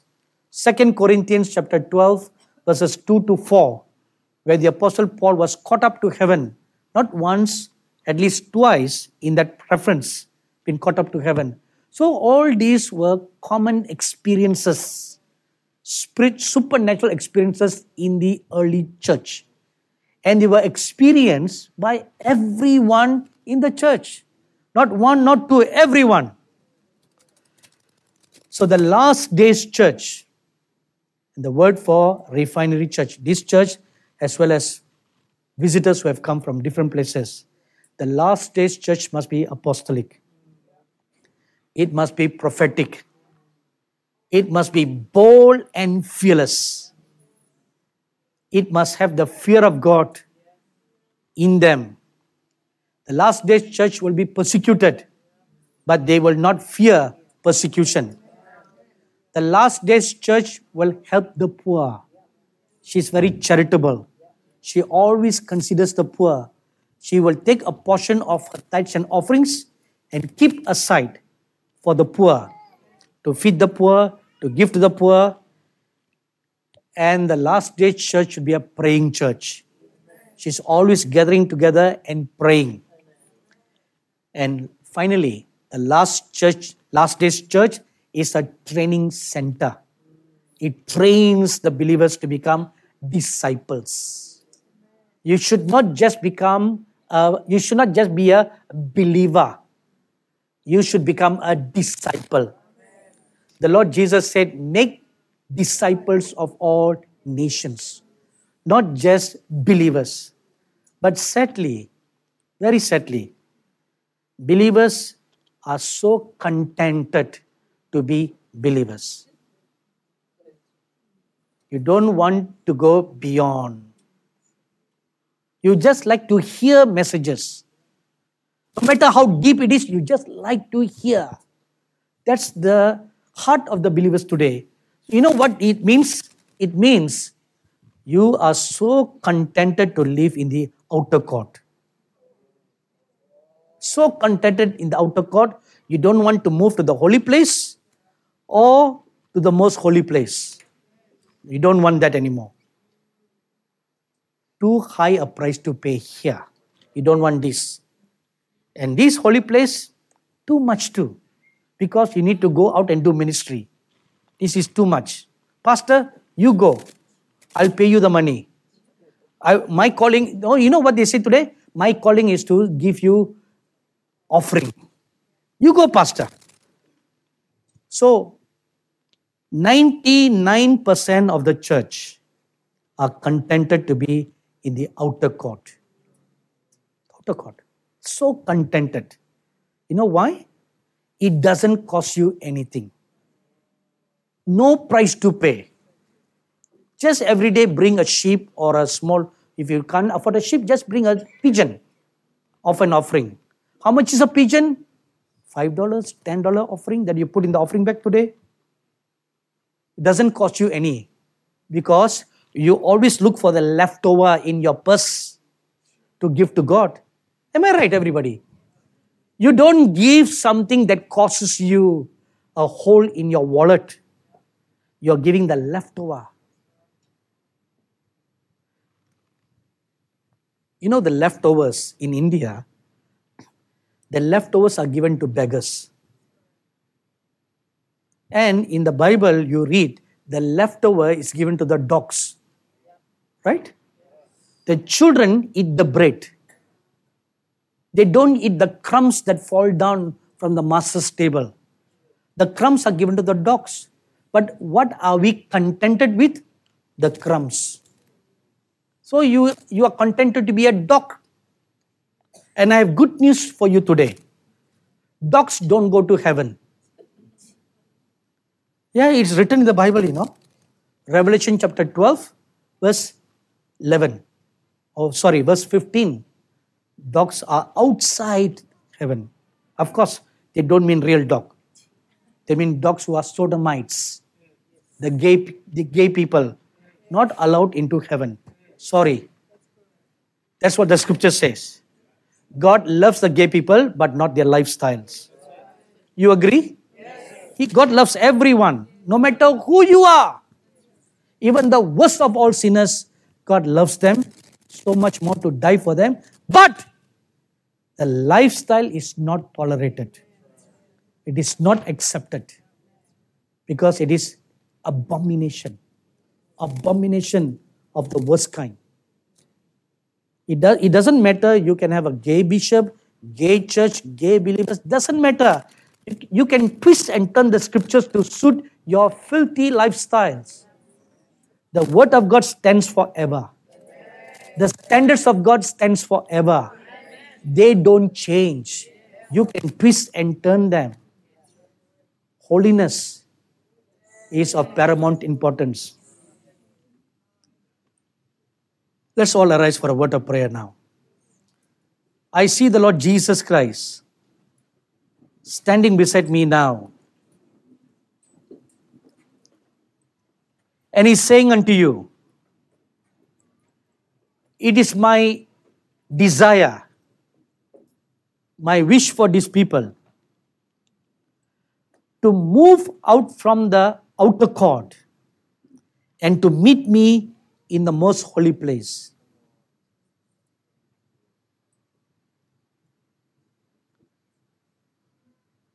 My dear son, Gary,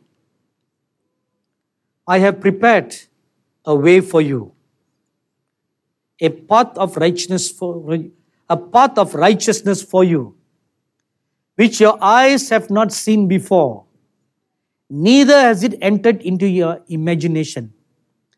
But that which you have prayed, seeking to know me, seeking to know my glory, and seeking to have a deeper inner court experience with me, I will answer.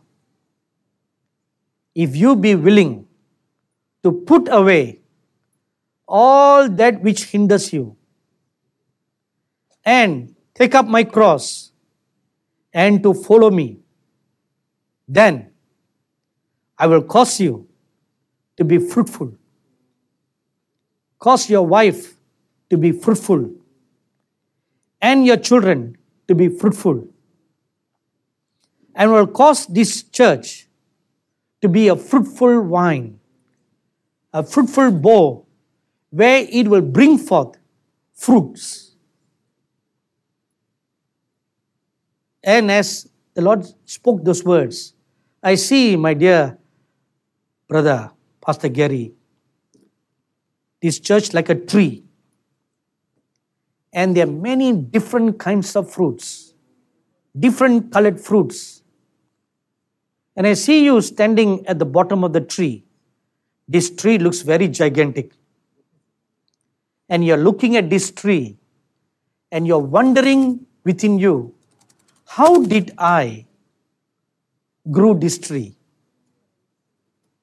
And I see the Lord Jesus standing beside the tree, and He is much taller than the tree. It is He who gave the fruit for the tree to grow. And you think in your heart, how can I do this great work? For who am I? I'm small. I'm not well experienced. I do not have encounters. Now I see the Lord Jesus become of normal height like you. And He comes to you, takes your right hand by His left hand, and He says, if you will entrust yourself completely to be led by me, I will surely cause you to do greater works than this. But, my son, the path that I will lead you will not be as smooth, as non-confrontational, as non-violent, like the path where you had come before. If you be willing, I will lead you to eat the good of the land. I will surely bring my sheep and my lamb, those who are seeking for greener pasture, those who are seeking for the living waters from moving streams.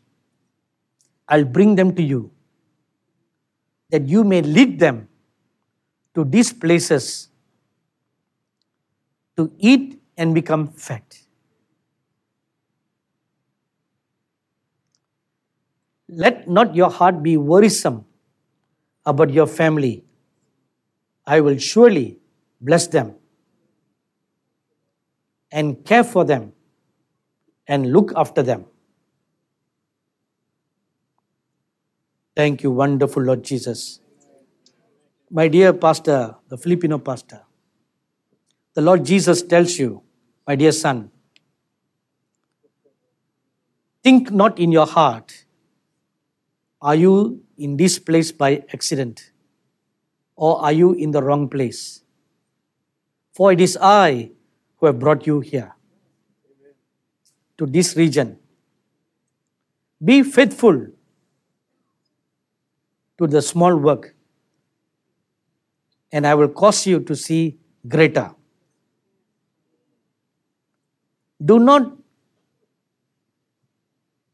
faint in pastoring the small. Do not faint. For he who labors faithfully will surely get the proper dividends. And I will crown you with glory and honor. Thank you, wonderful Lord. I see, my dear pastor,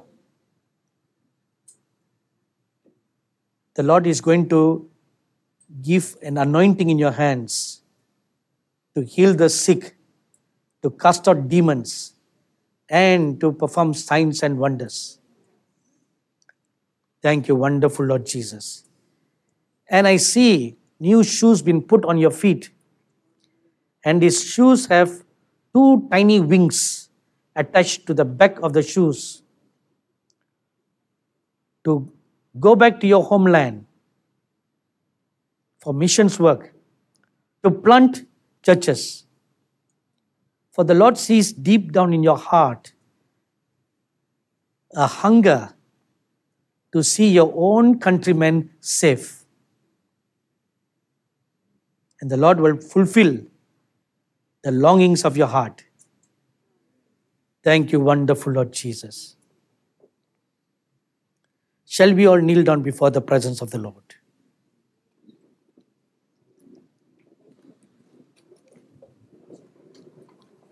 My dearly beloved people of God, the Lord Jesus Christ asks you a question now. Are you willing to put away all that offenses God and all that defiles and to seek purity, to seek holiness? If your answer is yes, you open your heart and you talk to the Lord Jesus right now. You tell the Lord, I am willing, Lord, to put away all that defiles. I'm willing to put away all that offenses and pursue you in the most holy place. I don't want to be contented in the outer court. I want to move on. I want to press on. Go ahead, you open your heart and you talk to God now.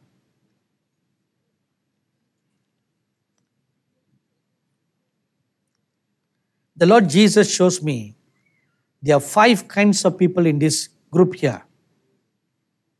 There are some who just simply love to taste the good word of God,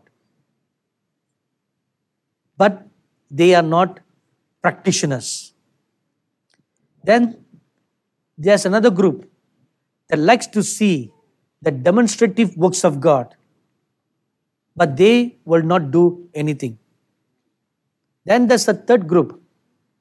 They like to look out for the happenings in the church, look out for offenses that will come to church, but they themselves will not be a participator in the prophetic workings of the Holy Spirit. Then there's another group. You will always be babies. You will not grow beyond the babyhood stage onto perfection. You know in your heart to which of these 5 groups you belong to. The Lord Jesus gave the word, go on to perfection. So repent today. Repent. Repent from your dead works unto the living Christ. Repent. You say to the Lord Jesus, please forgive me, Lord, for being a dead believer. Make me alive today, Lord. Make me alive today. Give me eyes to see. Give me ears to hear. Give me a mouth to speak. Give me hands to work the works of God. And give me legs to go to places where you want me to go. And above all, make this church, Lord, the place of your habitation, where your glory abides. We don't want just a visitation. We want a habitation. Open your heart and you talk to God now.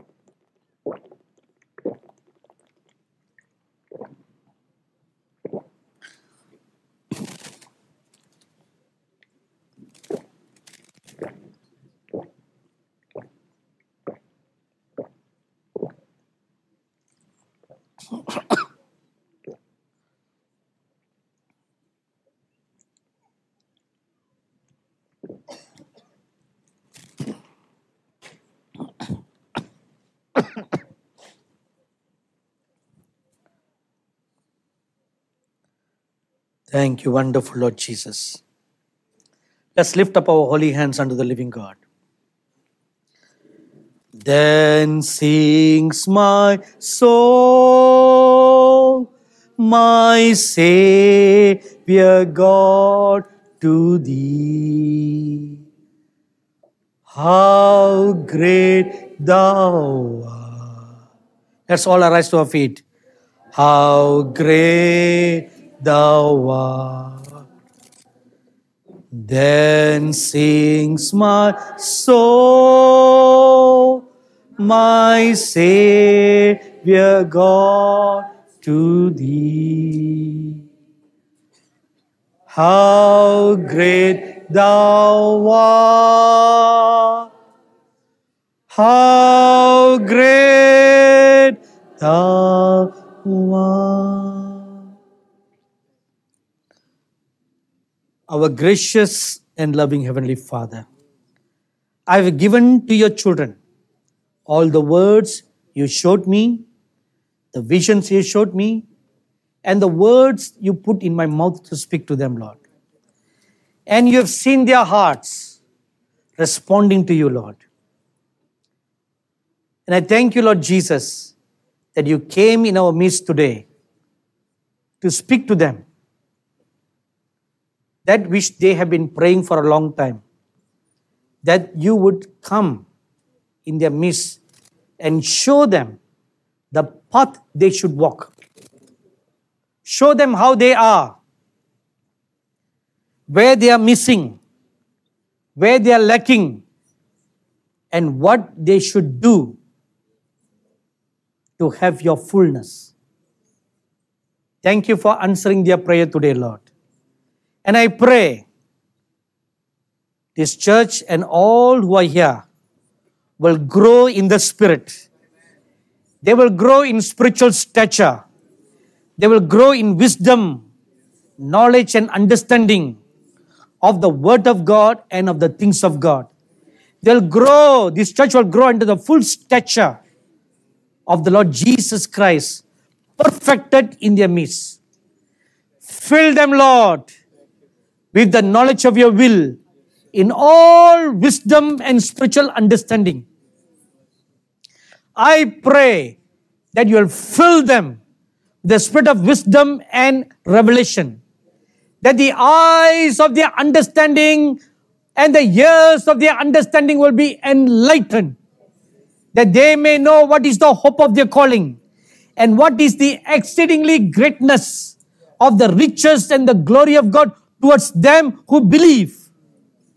Fill them, Lord, with the knowledge of your will in all wisdom and spiritual understanding,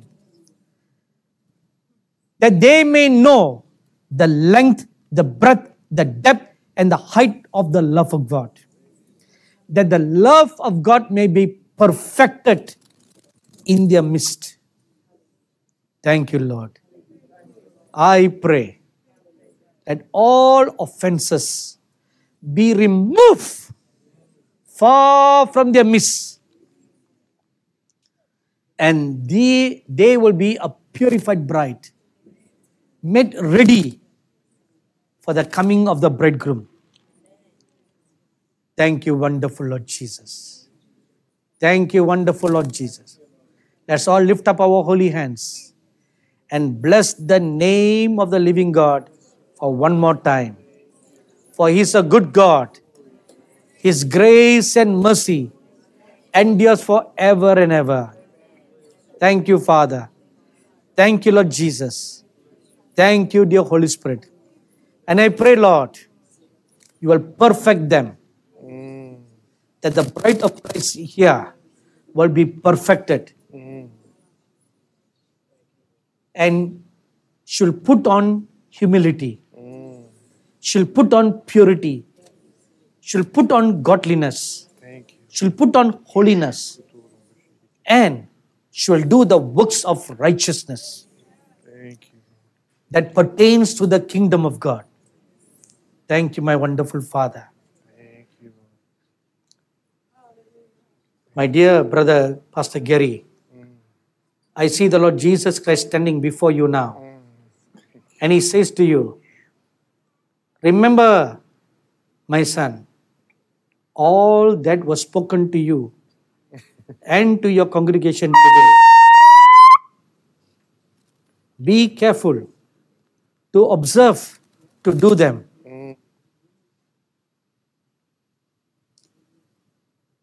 For as you have prayed, as you have asked me, I have sent to speak to you. Be diligent to do the works that have been assigned to you today.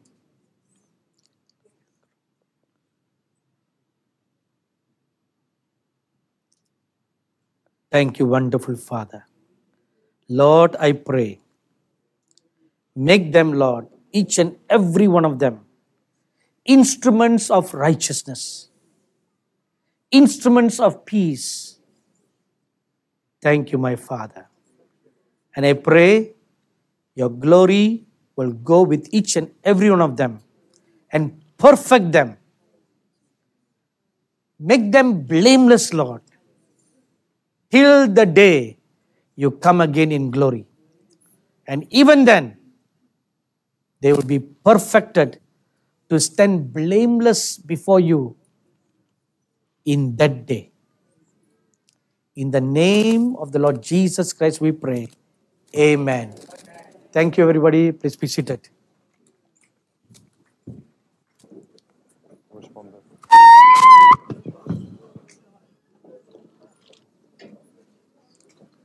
Sorry, did I take very long? Sorry.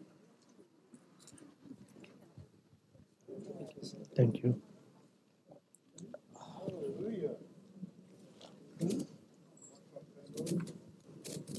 So, game off.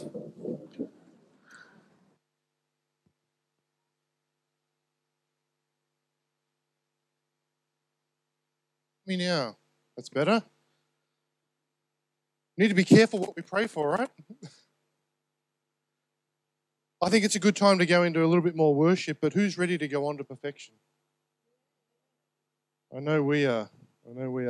Let me share with you